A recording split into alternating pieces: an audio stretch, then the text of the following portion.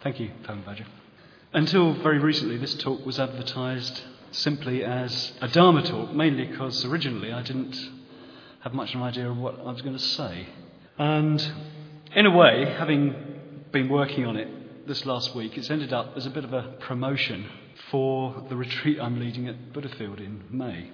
And I think this is because, analysing myself a little bit, I think this is because ever since my recent solitary retreat, I've been so desperate for communication of any kind that I'll do almost anything to get some attention.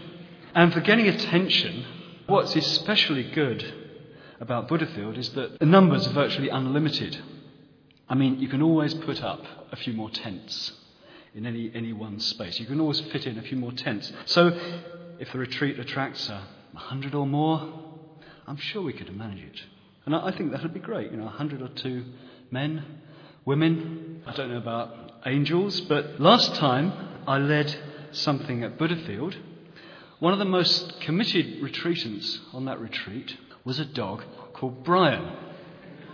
And I don't know if Buddhafield usually allow pets, especially not dogs, but Brian was given a place on this retreat because of the depth of his meditation practice.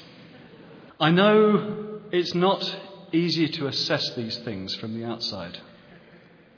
Not in anyone at all. But Brian really was an exceptionally relaxed and peaceful person. I mean, he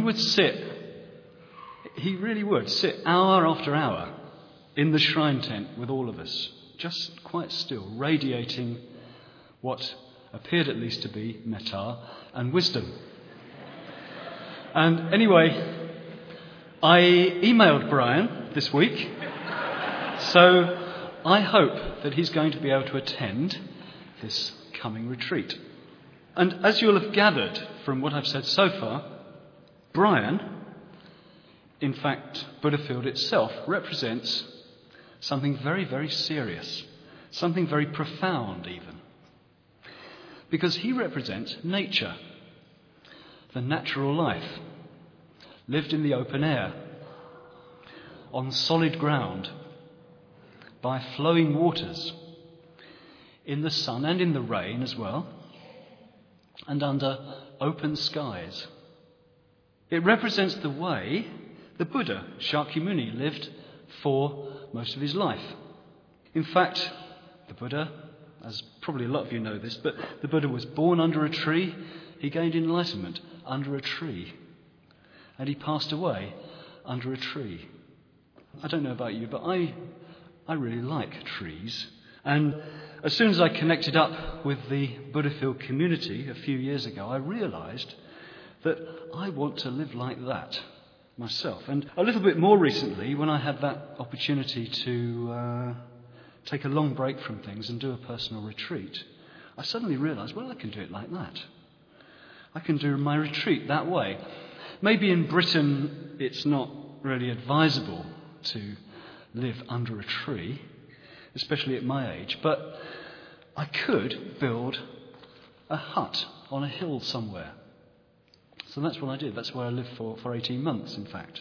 In fact, I still spend most of my time in that hut. I like so much living right in the midst of nature.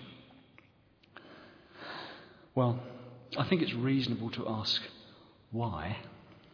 What is in fact the advantage of living so close to the elements? After all, the elements of earth, water, fire and air are not necessarily so pleasant to live with. They're fine to look at. It's lovely to drive through the mountains, or we take a train to the seaside, or watch a documentary about wildlife. But why live in it? In real life, the earth, I can tell you, the earth is stony, hard, or muddy and dirty. Water, as you know, it's wet, it's damp. And in this country, it's cold. Why forsake one's carpets, hot running water, bathroom and mains electricity?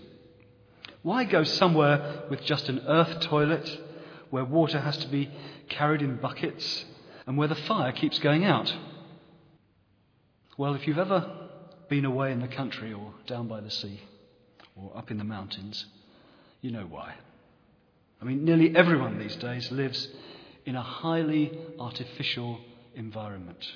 There's a sense of well-being and beauty simply being where things are not man-made. Where at night you can look up and you just see the moon and the stars, and instead of a ghastly electric glare. That's why.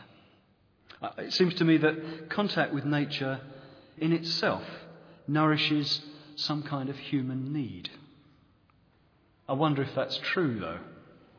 I sort of think about this. Why should it matter how artificially we live? Why should it matter?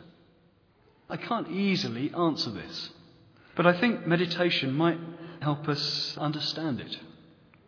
Just doing meditation, because meditation works, I think, by exposing our artificiality and then somehow dissolving it through a process of awareness. It purifies us of our artificiality simply by our paying attention to our experience, as we were doing just now. And I think that's meditation in a nutshell, giving attention to experience. But the attention isn't just mental. The attention we give is also something we do with our heart. I think this is very important. The heart, what is the heart? You know, the heart is all about what we wish and hope for. It's about what we want. And what we want in meditation, I think, is to find the truth in some way. Find some kind of truth. So, looking at meditation in that way, meditation becomes something like a kind of prayer. Because in our heart we want authenticity. It's because we badly need something real, something genuine. That's why we give our attention in meditation. And this very heartfelt attention, that is meditation, brings new awareness. Our awareness of ourselves, of others, of our senses, and of the whole world is continually refreshed as we practice.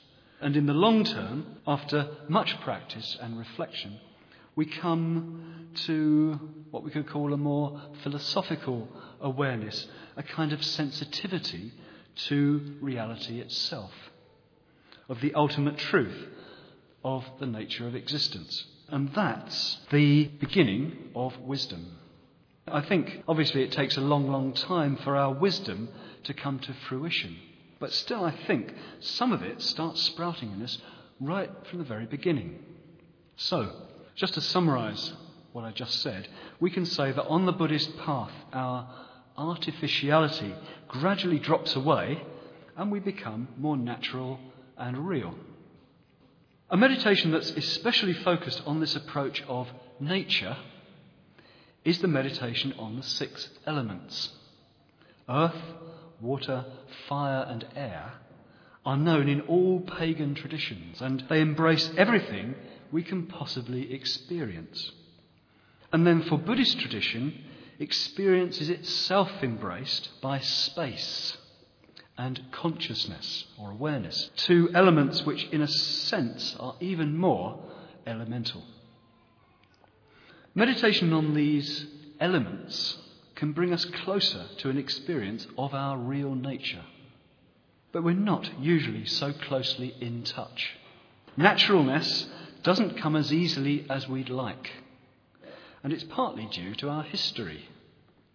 Here in Europe at least, pagan or natural values were suppressed for centuries by authoritarian religion.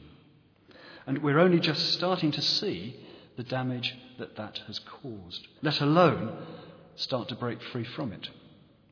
Our connection with nature can't actually be broken, but emotionally we're so deeply involved very often with authoritarianism that it's hard to see much value in being more connected with nature. We can't really see the point very often. The only way is to experience natural reality for ourselves. It's an issue not of theory, but of practice. So I'm going to take you through this meditation on the 6 elements. I might digress a little on the way, all right? So bear with me and be curious. See if you can experience what I'm talking about. It's a practice that can be done any time at all. Sitting formally in meditation, it can be done in walking meditation, it can be done in working meditation. Okay, so for most people, the earth element is the easiest element to experience directly. Everyone's body has parts that are hard, firm and durable. Earth is our muscles and our bones, our fingernails and our toenails, our hair and our skin. And of course, it's everything out there that's solid as well. So when we do this practice, we try to get an increasing sense of that nature, that quality of earth that's everywhere. We can feel it bending and stretching as we breathe. We can feel it in the ground under our feet, in the chair we're sitting on. We can feel it in our homes and our kitchens and on roads and in cars and among fields and trees and up mountains. And finally, you can feel it, you can see it in the white cliffs as they run down to the golden sandy beach. And when we walk out from there, that golden sandy beach gets wetter. It gets gradually wetter, and finally we're paddling. And we finally arrived at the edge of a vast ocean. We've arrived at the element water. I don't know about you, but for me there's an enormous shift when we get to that point. Water isn't just a different element. The next on the list, element number 2, it's another world. Water. See the water flow. It sparkles and it dances. And there's a kind of magical touch that comes in. The quality of liquid is utterly different, isn't it, to that of earth. The dry, solid forms of earth are hard-edged and rigid by nature. Liquid things, you're going to have to use your imaginations here. Liquid things are not shapeless, but their shapes always come from what contains them. Water runs down this channel and that channel. It forms into pools and puddles, and it flows on and on, down and down and down, until finally it reaches the ocean.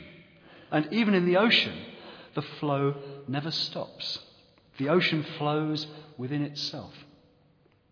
So the practice is to appreciate this. It's to get involved in the sensation, the world of water. Not just H2O, you understand, but the whole liquid dimension of things. Rain, oil, tea, soup, mud, porridge, everything that flows. And we ourselves, of course, carry wherever we go a whole range of liquid substances. We always take, for example, for some reason, we always take along some urine. We always have lots of blood with us and plenty of saliva and digestive juices. We absolutely take all that for granted. And we hardly ever even think of them, as they just carry on tirelessly, pumping around, doing their work, keeping us alive. We don't generally feel much in the way of gratitude. In fact, I think we tend to think of our bodily fluids as a little unclean or a little indelicate somehow, even to talk about. I think there's a definite taboo against mentioning our bodily fluids to others. Isn't that the case? And I think that feeling that we have reveals some of the conditioning that we've inherited. The conditioning that draws us into an artificial way of life. But in this meditation, we start undoing all those rather anxious, fearful complexes that we have. And we start simply accepting the elements as they are. We enlarge our awareness to include them. We remember that the elements are simply what's there all the time, and how truly odd it is that we find it so difficult to accept them. Yet, our oddness, we really do have that feeling of oddness. We really don't like to think, do we, of all that blood pumping around. Yet it never stops pumping. And so it seems to me that we need to find a way to befriend the elements. I know this is going to sound a bit peculiar, but my experience is that the elements will reciprocate our friendship somehow. And that isn't quite as bad as it sounds. I'm quite aware that the elements are not people, but they aren't things either. The elements are qualities that never exist alone. The elements coexist. They're all together, they're all of a piece. Earth and water, for example, are always warm or cold. The earth of my bones and the water of my blood are warm. Now this is the fire element. The temperature of things like my bones and your bones is governed by the presence of the sun, the ultimate source of all heat. When the sun isn't around, it gets cold. If there was no sun at all, there couldn't be life. I wonder if there's a limit to how hot or how cold things can get. I don't know. I suspect that the potential either way is infinite, which is quite a thought. Physical heat is important emotionally. If it's too hot, I feel oppressed. I feel dull. I can't do anything. I'm definitely a cold climate sort of person. I love snow and mountain air. And that's me, and that's the way I notice this element. Fire, it's another world with its own particular associations, myths and images. So can we get into that world? Can we learn to experience the fire element all around? Understand how basic it is? And that's the practice. Experiencing it, relating to it, understanding it, and learning from it. Personally, I find it's harder to engage with the fire element. In the days when we used to worship the sun, I think we were more in touch with the elemental aspect of fire. We used to rejoice in the fact that it just keeps coming up over the horizon, unfailingly, every morning. There's that Rolf Harris song, isn't there? With the didgeridoo. Sun arise. I can't do this Mahasukha thing, but sun arise every morning. Actually, we don't really feel that. When the sun comes up, we don't feel grateful or secure, do we? I don't think so. Or maybe we do deep down, but I think very, very few people feel very much about the sun. And very few people that I know actually even light a real fire to warm themselves. People just switch something on, and then it gets warm. And it stays warm until they switch it off. That's our simple life, if you like. But behind that simple switch lies an enormous amount of complexity. And it comes, I think, at a price. Okay, the fourth element, that was fire. The fourth element is that of wind or air. These days I call this the wind element for a couple of reasons. First, wind is what the word vayo actually means. Sanskrit, Pali, vayo, comes from vata, which is connected with the Latin ventus, and from there we get our English words like ventilation and vent. Vayo doesn't mean air in the usual sense of our atmosphere. It's air in the sense of wind.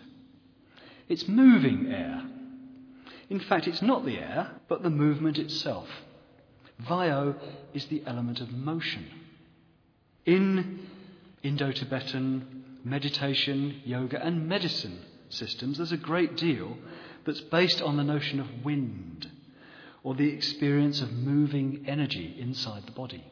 Obviously, you've got the circulation of the blood, the digestion of food, etc. This movement is all vio, along with all the literal winds in the body, the burps, the farts, and the rumbling intestines. That is also wind, of course. But there are subtler energies moving around as well. For example, there are the nervous energies that move in correspondence with our emotions, that are moving right now in correspondence with our emotions. And just for example, when we're aroused by hatred or craving, even very slightly, something physical happens in the body, and we can notice these physical changes. In recent years, I've learned that when my body heat starts rising in a certain kind of way, it's because I'm starting to feel oppressed somehow. Next thing, I start noticing that I'm feeling irritated or upset. But if I can notice that subtle sign, that subtle heat first, then I can say to myself, whoa, Kamalashila, be careful, protect yourself, watch out you don't do something silly. And on my good days, when I can actually listen to my own advice, I can save myself some trouble. Usually at that stage, it's not hard to make an adjustment. For example, maybe I'm cooking or I'm doing some kind of task, but I'm feeling a bit impatient for some reason, and my mind is only half on the job. If I see the signs, the physical signs, it's quite obvious that if I just get more impatient, I'm just going to suffer. And catching it, if you like, at that stage, I can quite easily relax. It's when it goes past that stage, and I've already got into an impatient, irritated mood, that it's much more difficult to relax it. And for me, the transformation of emotion isn't just a case of avoiding causing trouble. It's also about staying with the Dharma, staying with reality itself. If I get too upset, and I can, it's much harder to recall the Dharma. I just get stuck in that upset state. I know that in theory I should be able just to look straight into any mental state, even the most extreme negative state, and just see, that it's something conditioned. It's something empty. It's something which I simply don't need to get involved with. I should be able to see it, that it actually was never like that in the first place. And on a good day, that can be done. But it's still very difficult because I'm often so attached to my emotions and I forget the spaciousness of everything. And the practice which helps me create spaciousness is this recollection of the elements, including this vio dhatu, this element of movement, of continual, ceaseless movement. The practice helps me to stay in touch in a friendly way with my real nature. In my meditation book, I wrote about the absent-minded professor sort of person who's always thinking and he forgets or she forgets the physical world around. And if I'm not careful, I get rather like that. I can get cut off from the nature in me. I need to stay aware of the wind element, which is so vast, it's so extensive, and so somehow multidimensional. And I've not told you the half of it because as well as subtle physical energies, there is the movement of the mind as it darts here and there. There's the movement of the mind within itself in the form of thoughts and perceptions. And all that is also the vio dhatu. But we'll come back to that later because we actually still have two elements to go. So I hope you're staying with this and managing to connect with this in some way. Because the next element, the fifth element, is, of course, the element of space. Space being the great container of all things. Everything's in space. All this incredible diversity, all these amazing formations of earth, water, fire and wind. Every single thing, even movement, takes up its place in space.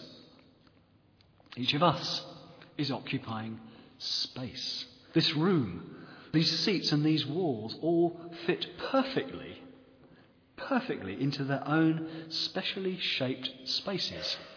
Each one of our in-breaths and our out-breaths is making a unique, unrepeatable shape in space.